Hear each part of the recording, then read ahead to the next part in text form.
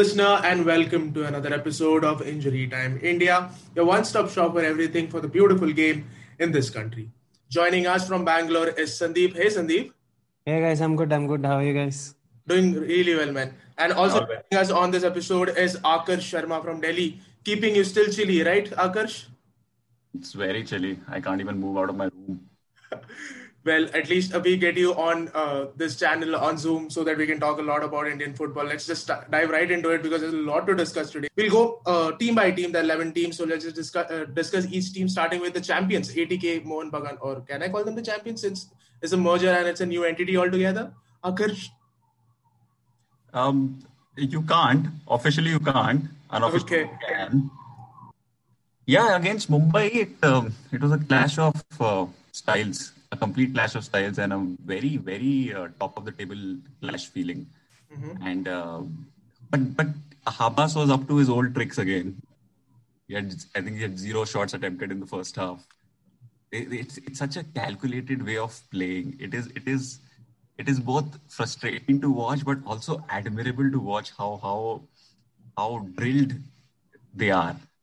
And in general, interestingly, he's preferring Prabir now over Manveer again to shore up the right side.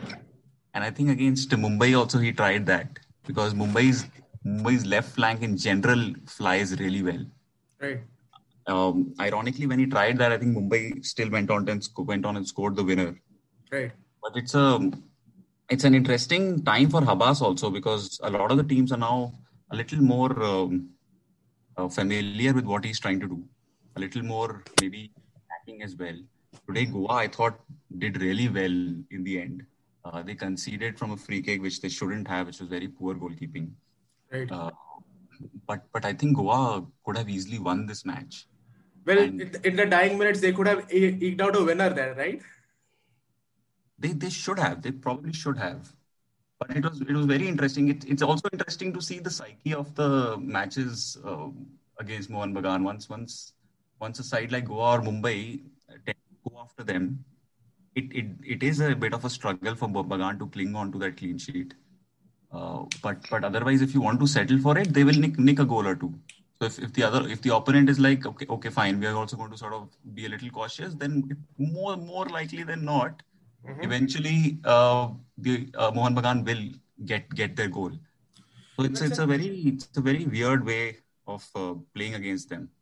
Right. Sandeep, let me get this to you. This pragmatic approach that Habas is so familiar for now in the ISL, is this doing more good? Is this doing more harm than good to ATK Mohun Bagan, given that the table topper will get that AFC Champions League slot? Look, defenses win you the league. That's what they say, right? Attackers win you games, defenses win you leagues. So as long as you have most number of clean sheet, you can't lose those games. Now, like if I look at a team like Goa, who also is trying to find the right spot for them in the table, which is becoming very, very difficult as it is. They will only start playing once they go a goal down. So in that sense, it's better to have a team who does not go a goal down at all in the first place, if you ask me.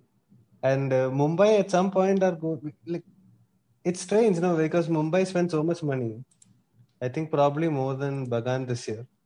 So the chances of them finishing on the top of the table is higher. That way it makes sense. But why would you change your winning philosophy after? That's what I would ask. No, I agree with can I just butt in here? I go ahead. What Naveen is trying to say, that if Bagan keep playing their style of play and Mumbai keep playing their style of play, there is a higher chance that Mumbai will win more matches than Bagan. Right, Naveen? That's what you're trying to say. Because looking at the table right now, Mumbai lead for obvious reasons because they have won more matches, 8-6 between Mumbai and Mohun Bagan, and the goal difference too, it's 13-6. So even and the head-to-head, it's in Mumbai's favor now. So even by all the permutation and combinations, if they are to finish on same points, Mumbai will nick that top spot and take the Champions League slot. Last season also, even with Abbas' style, Goa still finished 5 points clear, right? Which again comes with the same sort of theory that playing a Lobera, which can be either Goa or Mumbai, playing a Lobera style of football is more likely to get you the league top position. But probably Not in the title. Habas's way of playing probably will win you the ISL trophy in the playoffs. So it's a weird trade-off right now. So you have to ask, what do you want from your team? Like, do you want to play the AFC Cup and make all that money that you make by winning the ISL? Or go for the Champions League, where more often than not, you're going to get knocked out in the first round itself. Maybe you will get some, prestige value and things like that. And also some money. Not so much. I was saying, not so much, but some money. So much, yeah. It's not. I mean, it's hardly anything. It's not really much of a difference in terms of how much money they would make. It's nice to play the Champions League. You can say that I played the Champions League, but beyond that, no. Well, that about how ATK Mohun Bagan are going. But what about Goa? No Lubera there. One for Ando this time round. Sorry, can we also discuss the underlying how do you say commotion within the Bagan fans due to the use of the third black jersey? Well, that is something that I have not grasped completely. Mohun Bagan never not playing in their red and maroon so far. They played. They have. But suddenly, I'll tell you what happened. Okay, go ahead. When ATK Mohun Bagan started, they released two jerseys, which was in the Mohun Bagan colors. Just sort of. I think it's a brighter maroon. Than usual. But basically, this is what they did. Now, they suddenly in one match, a couple of matches ago, I forgot against who, they brought in their black jersey, which is pretty much exactly ATK's jersey from previous seasons. And this was completely blind, and everybody was completely blindsided by this. Nobody know there was no announcement of this third jersey. There was nothing. It was pretty much a game from the management, wherein they caught the fans off guard. And although there was a lot of anger on social media and elsewhere, they have stuck to this jersey again today against Goa. And it is essentially Goenka's way of saying that I still own the club, that I call the shots. Because from what I hear is that the league forced him to adopt Mohun Bagan's colors and the crest and everything, that he was not allowed to change them. So the name ATK is all he had. This is pretty much all he had. That the name ATK in ATK Mohun Bagan was his team. That those three letters. And the whole team. And the whole team, of course. Yeah, that's a funny story. That's a different story altogether. But he really wanted to sort of keep something to himself. Is basically what his game was. And this black jersey.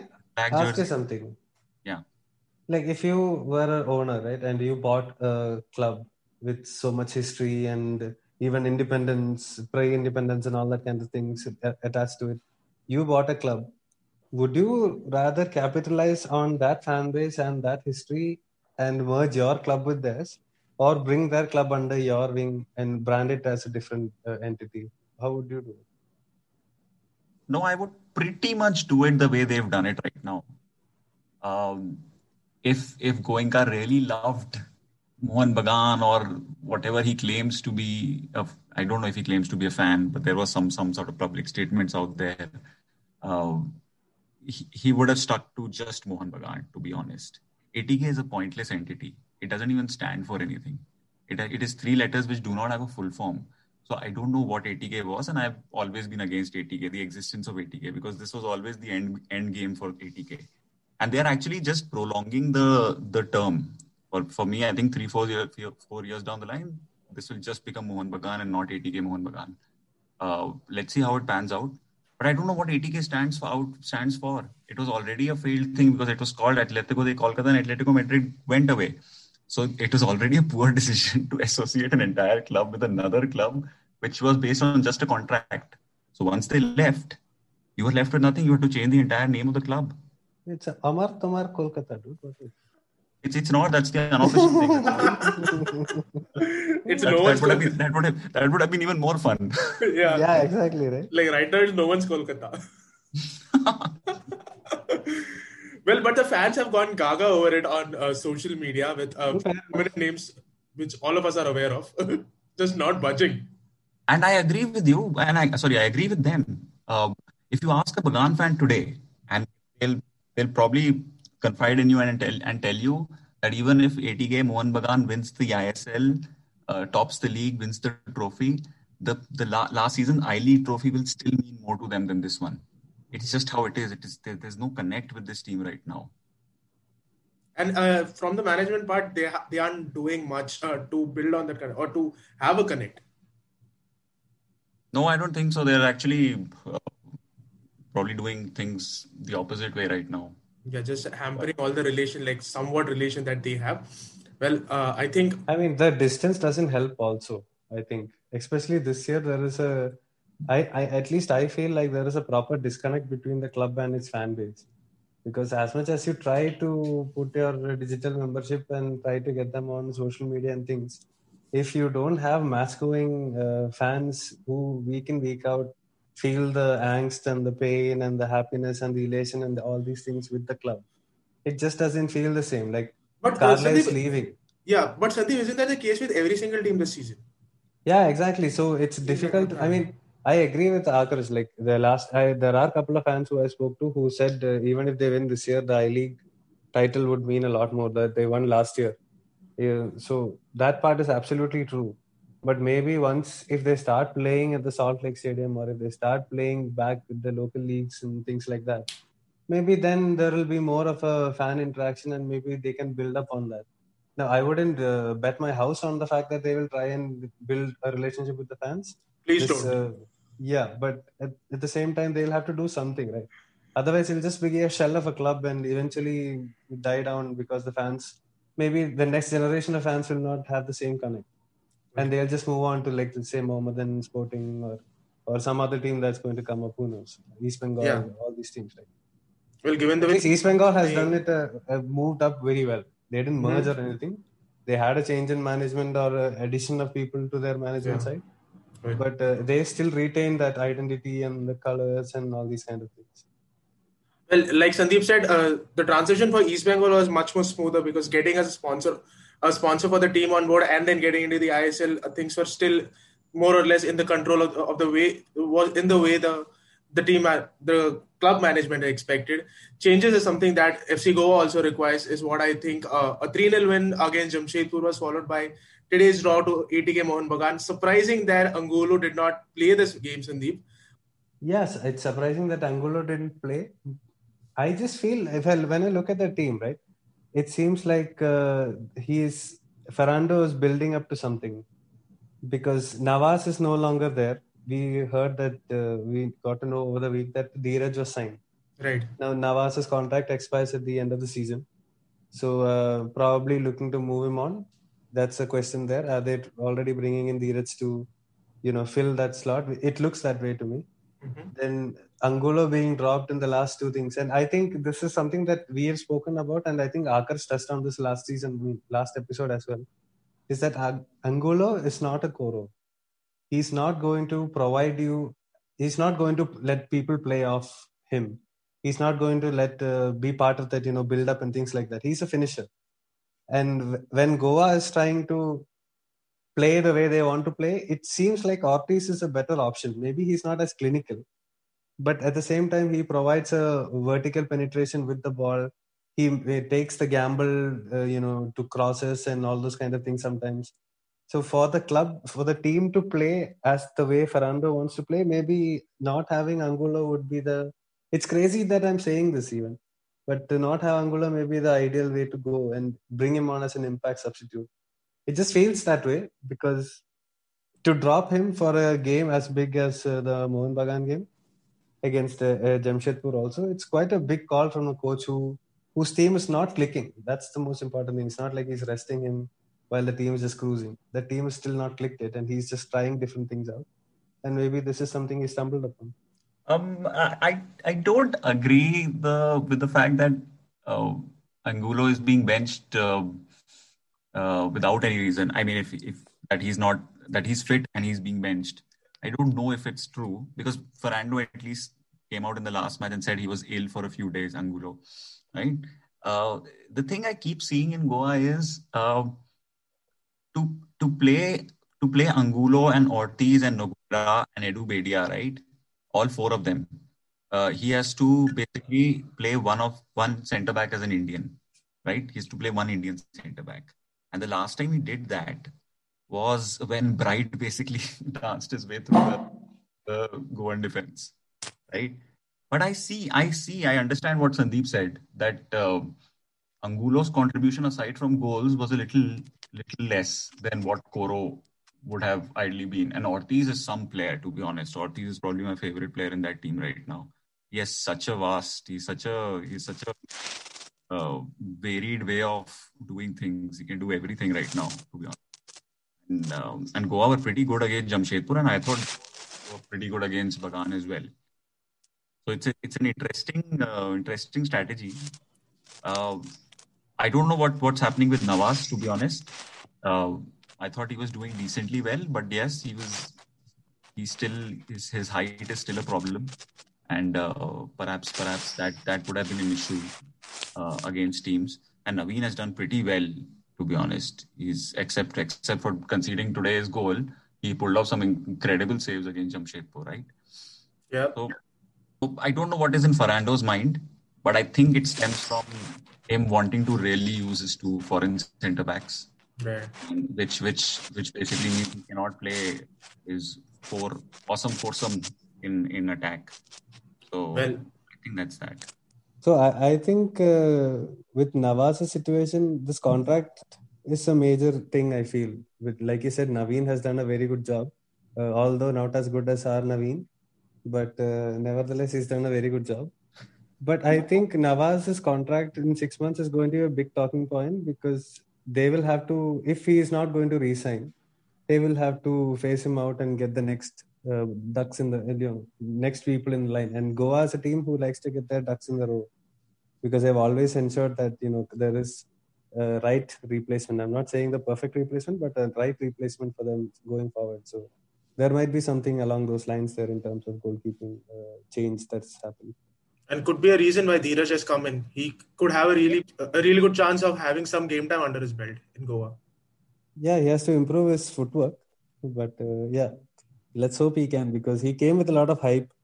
As long as he can throw a ball 3/4 of the pitch and the 20,000 people can cheer, it'll be fine in India.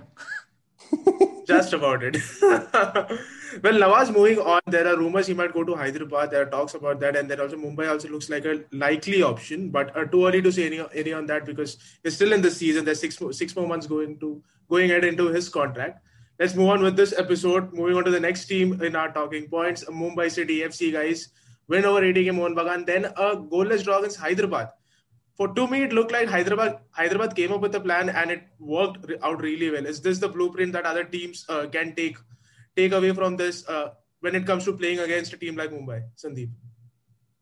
Look, I am a big fan of Hyderabad, and I never thought I'd be saying this when the season started. But they are a very, very well coached team. Like that, Manolo Marquez has done an excellent job in maintaining the fact that the team is drilled well. Like Chinglang Sena has been excellent. Their wingbacks have been, fullbacks, I should say, have been excellent. It seems to me that they just found a team that is ready to play as a team. And this is interesting. Okay, I was just thinking about this earlier. They have found some really good players in that system.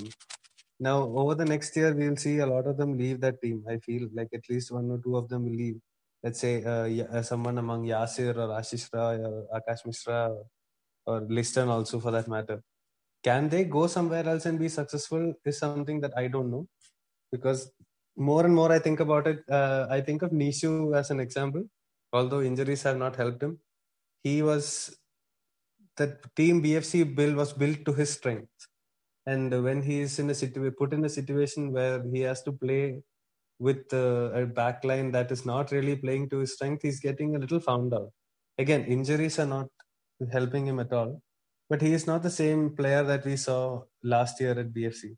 So I'm just wondering, this is absolutely out of nowhere, whether these people, the players here who have done really well this year, will probably get a move to a bigger club or for more money to a different club, and may not be able to replicate it, because I just feel like the way the coach has set up the team tactically, he's spot on. Like, he does a very, very good job. Well, a really tactically sound coach there, Sandeep. You spoke about your love for Hyderabad and the way they have played, but Akarsh, what about Mumbai? Is this what we could see from Mumbai's oppositions going ahead, the way Hyderabad played in that match? They can try, but I think Hyderabad is too good a coach team for others to replicate. This fixture also came after 8 days of rest for Hyderabad, I believe. So they were actually very well drilled because they had time as well to focus on Mumbai's strengths and how to nullify them. And some of the thoughts here, credit to Shlok, because I was discussing it with him while I missed most of the match as well. But Ashish Rai played a blinder, and which was most important because Mumbai's left flank is incredible. Also, there was no Bumu. So that is one thing that will always sort of favor the opponents. Similar to how, I know not as bad as a Crivellaro missing for Chennaiyin, but Bumu is still Bumu. He was missing. And in general, I think Hyderabad have shown such good flexibility in terms of when they want to attack, when they want to play adventurous, and when they want to sit back. I'm a big fan of that coach. So Manolo is somebody I can listen to all day as well from a press conference point of view. These are the kind of coaches you want in Indian football. Not somebody who's just going to phrase it in a very generic manner. Oh, my opponents will be tough. Oh, they deserve more points. Oh, they'll play compact. It'll be a tough game, etc. He doesn't say these things, and he's very good. He does a very nice analysis of what actually happened in a match. And I think 0-0 was a fair result that day. And I don't think this is a big problem for Mumbai. They're still 5 points ahead. I think they're far favourites to finish top of the league. Yeah, way too ahead for the chasing back. But Crivellaro, Akash, you spoke about Chennaiyin FC. 2 matches against Odisha in the past week. One ending in a goalless draw. Another one they winning one with a 1-2 margin. Where do you see Chennaiyin going on from here? It entirely depends on the new signing Lanzarote. If he can produce even 75% of what Crivellaro does for Chennaiyin, then they'll be in a good position to again, push for top 4 places. But I don't see them going to the top 4 this time. They can't keep pulling off these late second half of the season runs to get into the top 4. I think this time their luck has run out. And in fact, today's fixture will tell us a lot about where Chennai and East Bengal's ambitions lie. Well, Chennai and East Bengal's ambitions. We'll get to East Bengal in a while, but before that, Sandeep, Kerala Blasters FC, 3 matches in the past 1 week. Loss to Odisha, 2-4 result. A win against Jamshedpur, 3-2, and then a draw against East Bengal. A match which I thought they could have gone on to win. Yeah, so I just want to add something to what Akash was saying about Chennai. I'm a big fan of the coach, like Akash said about Manolo Marquez. Sabal Asla is also excellent in terms of setting his team up. Tactically, he's almost always spot on. But he is missing the right individuals in that team, which makes me feel like they're not going to go for the top 4. Again, agreeing with Akash there. Because if you look at there is a lot of similarities between Hyderabad and Chennai in the way the coaches are and the way they talk and the way they think about football and how they tactically astute they are. But what Aridane provides and KNAC assists is so much more than what Jakub Silvestre provides for Chennai. Because even Aridane, while he scores goals, he does a lot more. And Jakub Silvestre does a lot more, but he's not at the same level as an Aridane. So probably that's what they're missing in terms of someone who can help the younger ones around him to get better and also be a major factor in deciding games. So that is one thing I want to add. Coming to Kerala, I'll be very honest, I didn't see their last couple of games. So just saw the highlights a little bit here and there. But Odisha game was a little surprising because it just, I don't know, it just felt like they just collapsed into themselves, as if they were going into a black hole and everything just collapsed into themselves. But since then, they should have seen out that game against East Bengal. But when they scored, I was not very surprised either, because you sort of expect Kerala's defense to not be able to keep a clean sheet one way or another, because it just feels, I don't know, that team really confuses me. Well, Akash, this is something that you have also concurred with in the past. A team that is as confusing as it is off the pitch, that it is on the pitch. Yeah, but it's been different in the recent matches. Okay. Ibu has finally found a way to play Hooper and Murray together. And when he did that against Jamshedpur, they were really good.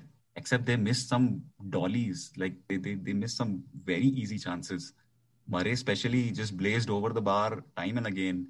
Even Hooper, although that particular chance was slightly behind him. But these two connected really well, and that was a huge positive. And the only reason I think that they were broken up that game was because Ruathara was red carded. So basically, one of them had to be sacrificed. And even then, Hooper was sacrificed, but Murray went on to win the game for Kerala. Although it was a huge gift by TP Ranesh, 2 of the goals. But it's a very interesting dynamic right now for Kerala. Even against East Bengal, they should have seen it off. It was a decent performance, and it was a tight game.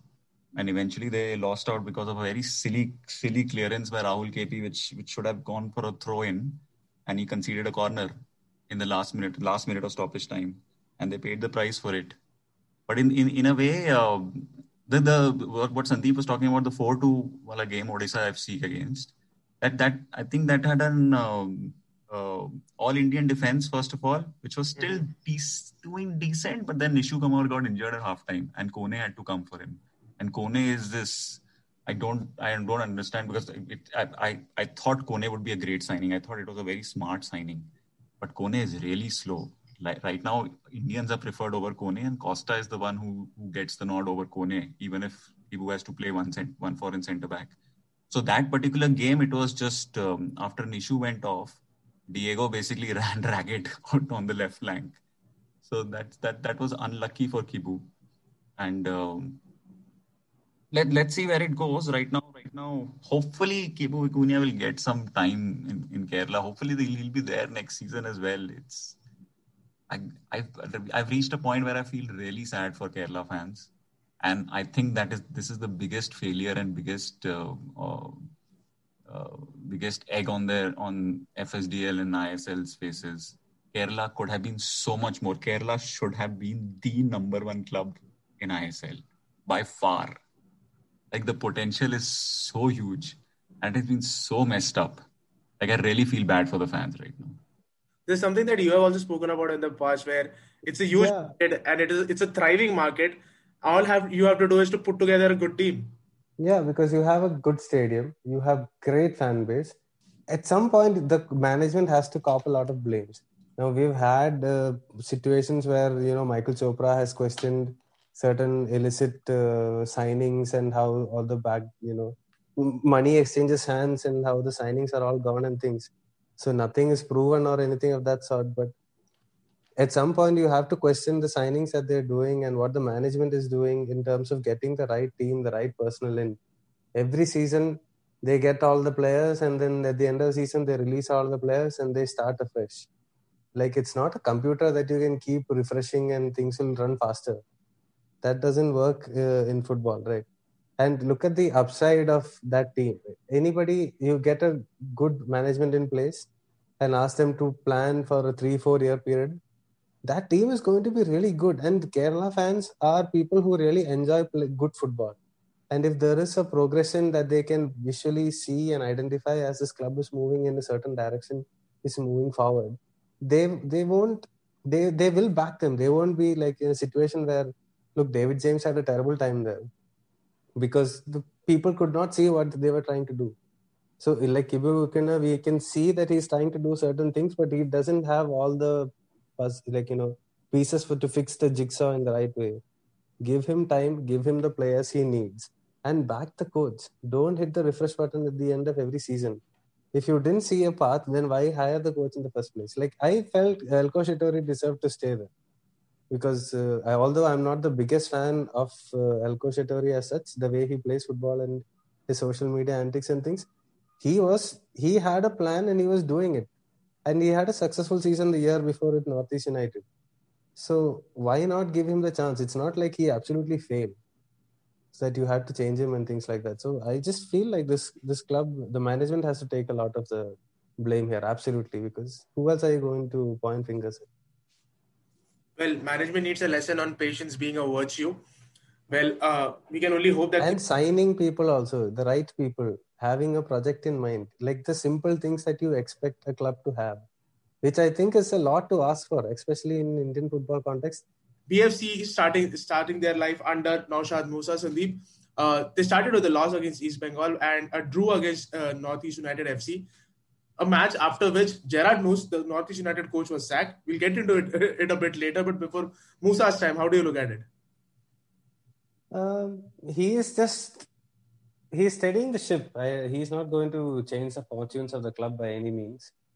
Especially now that they have lost Dimas also, who's flown back to Spain for some family emergency, which I'm not really sure what it is about, but Godspeed to him. But he just has to see the whole season out. That's his job, and try and figure out if there are any youngsters in that team who can potentially, make a start in the next season and maybe help in the transition going forward. I personally don't expect him to change the fortunes of the clubs at all. It's just that club is this year is like a sort of a written off for them. Maybe they can make the top 4 because other teams around them are inconsistent. But beyond that, I don't think there is much of a change. They look a little more adventurous. But beyond that, there is nothing much changing there. Unless they bring in some signings. They're bringing on Cisco, I think, who's coming back to the club. Yes, Cisco again. Yeah, again, we don't know how because Cisco was there before. He was not that great, but he went and became a big player last season with Odisha. You saw Deshaun Brown go and score a goal today with Northeast United FC on his debut once he left this club. So there might be some incomings and outgoings. Are they going to replace Dimas, or is Dimas going to come back? Because if he comes back, he has to be in quarantine for another two weeks. So there is a lot of moving parts in that club for them to fix it this season, I feel. But next year should be fine. Well, next year, for all you know, we might see a new coach also coming in. Yeah, for sure. Well, Akash, what about you? In the past episode, we discussed how Musa could hand more game time to youngsters in the side, and we saw people like Parag get a nod in the playing 11. Do you see that continuing in the remainder of the league for them? Yeah, I'm good, but it will continue. But I'm going to backtrack on what I've said in the last pod. All right. I thought BFC will push for top 4 and finish top 4. Right now I don't see that happening. Okay. I thought Dimas is one of the reasons, yes. But I thought Musa will also bring in a little bit of consistency and stability. I just sense that he'll stick to the basics in the sense that there'll be the same defense playing match on match, something like that. But for example, Khabra went to defensive midfield and it wasn't a very good performance. I still don't know what the point of Prateek Chaudhary at that club is. I know Musa is trying to blend in Parag and Ajit and even Namgyal. Namgyal also made a very horrific error and was not punished by Bright, although they lost that match eventually. The thing about Musa is, if you see him on screen, I understand that he's an Indian coach and he's probably not used to the limelight. He doesn't really inspire much confidence. If you had seen his interviews on the broadcast, he was essentially saying, first of all, his first interview was basically the right thing, some of the right things and some weird things. He said, we'll bring in more youngsters. I've had sleepless nights. Right, so there's a lot of pressure. I've never felt this much pressure, is what he said. He on broadcast he said that when I stepped into the dressing room, the senior players helped me calm myself and blend in and something like that, something along those lines. This doesn't really inspire confidence. That's the interview where I thought, oh, okay, it's not going to happen. This season is going to be written off for PFC. That's the moment I thought that I don't know where it is going to be. Maybe they're eventually going to rebuild for next season. Well, guys, we spoke about stability that Musa could bring in, but one team that really needed stability this season is Northeast United FC, placed 5th on the points table as of now, but they end up sacking their coach Gerard Noose. Sandeep, luckily for injury time, we ended up speaking to him just before he got the sack, and the episode is out now. A really good chap to talk to, right, Sandeep? Yeah, I mean, I was sitting on that episode for a while, so it's not like it happened right before. But worked out for us. Yeah, I mean, it was scary because I heard that he was on the fence and then I hurriedly put it out. I did not expect him to get the sack on the same day. But yeah, anyway, he is actually a good coach. He's a good guy to speak to, has a vision and all those kind of things. And he was, for the first time, right, after a long time, and barring the El Koshitori season, that you looked at Northeast and was like, okay, there is something happening here. They are not, just rolling around and just being, making up the numbers with 11 people just running around the field. But again, the management showed how, I don't know what the term is. Like, they just decided, okay, you know what, he has to go, whatever it is. I hear it might be financial also, for all you know. If it is financial, it's quite stupid because you didn't account for a coach's salary for the whole season and when you are making your plans. But I don't think that's the only reason, to be fair. But they got Khalid Jamil. He's the Khalid man. Bhai. He's the man. Like, he is the one. For some reason, I feel whenever I look at Northeast, the way even under Gerardnus, I was like, this is probably a very good Khalid Jamil team. And yeah, they proved to be a very good Khalid Jamil team because they won today. So in that sense, I think there is some sort of a continuity over there. But even there, like, it looks so weird, right? Khalid Jamil was there in the beginning as assistant coach. Then he was asked to leave. Then he was asked to come back. So look at how absolutely messed up that club is. Like, the way the management is dealing with the thing. And this is supposed to be the club that embodies the Northeast United FC, right? It's the Northeast, the place where more than half of the Indian footballers come from, the top good ones come from. And you're making a mockery of it. Like, again, like Kakar said about ISL and losing out on Kerala, this is another one that's they're making a mockery of the whole place.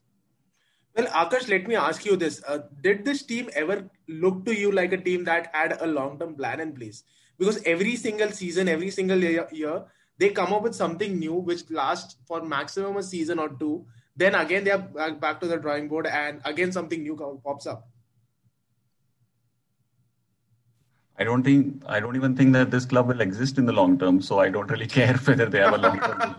To be frank, I think it's another one of those clubs that are just as a placeholder. They had to include something in the Northeast.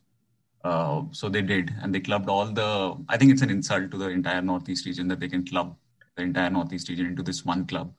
And I'm so sorry for the 7 fans who are listening, 7 Northeast United fans who are listening to this pod, right? But I also think there is a bit of that there is a bit of a Nikolai Adams sort of situation that happened here. I don't know if you're aware of that in the Under-17 World Cup team, which Novi Kapadia very nicely put out in another podcast. Yeah. Where what happens is that a foreign coach tries to do certain things their way. He rubs certain people the wrong way, certain Indian people, and they generally gang up together to get rid of him. I think that's what happened here. But here's a confession, and this is something I haven't really tweeted or I haven't really said out loud. I wasn't too impressed with Gerardnus. Okay.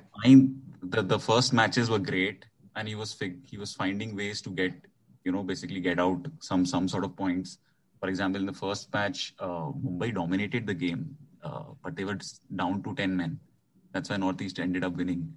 Apart from that, under Noose, what was their other victory? It was against East Bengal, another messy side, which was only their 4th match into the season.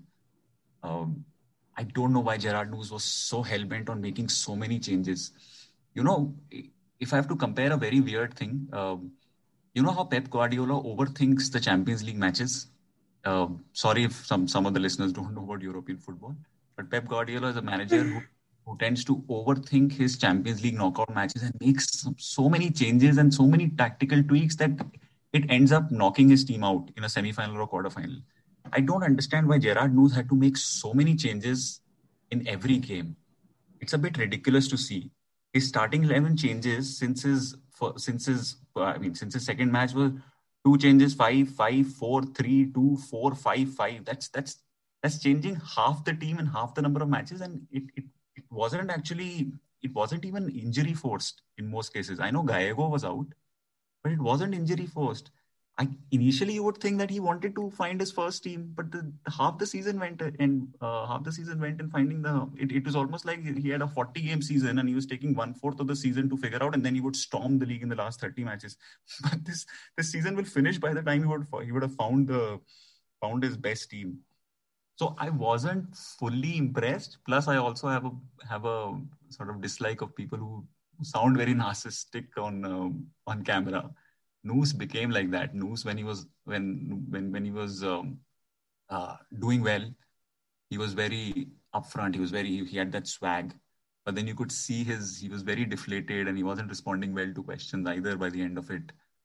So although I'm not impressed by the way he's gone, I also think there was merit in sort of looking elsewhere or correcting his ways. But I agree with Sandeep in the sense that it's a ridiculous situation to do this, and United are right up there with all this sham. I mean, that club is very poorly run. Well, Sandeep, Noose is gone. Jamil is back.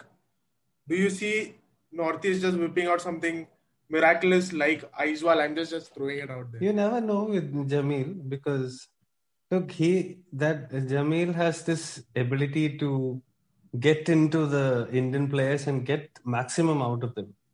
And we've seen this in both Mumbai, where he had a lower level of talent, and in Aizawl, where he managed to get the best out of not just Indians, but the foreigners also.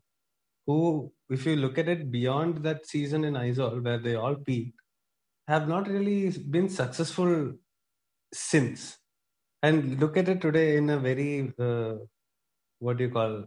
fortuitous way. I think that's the way you pronounce that word. Is that Ashutosh Mehta scored his first goal. Ashu is Khalid's boy. For him to be the first guy to score once Khalid Jamil took over was poetic justice, I feel. So I think you can expect the team to do well. I mean, again, he's a coach who's able to go there and say, okay, you know what, I'm just going to play for a 1-1 draw here. I'll try and win that game over there because that team has more injuries, or they'll be playing within after 2 days, 3 days. Very calculated, very, very defensively organized. And his team will stay in the game until the late 80, 85 minutes and then try to nick a goal. And they've always managed to, put noses out of joints of big teams, whether he was in Mumbai or whether he was at Aizawl. So I just feel this underdog sort of a team is perfect for Khalid, because when he took over a team like East Bengal, which is supposed to be, a champion team and is supposed to challenge for title, have to deal with egos of not just people on the field, but also off the field in the boardrooms and things. He was not the most charismatic guy in that sense, but every single player who plays for him will absolutely give everything for him. He's a player's manager of that sort.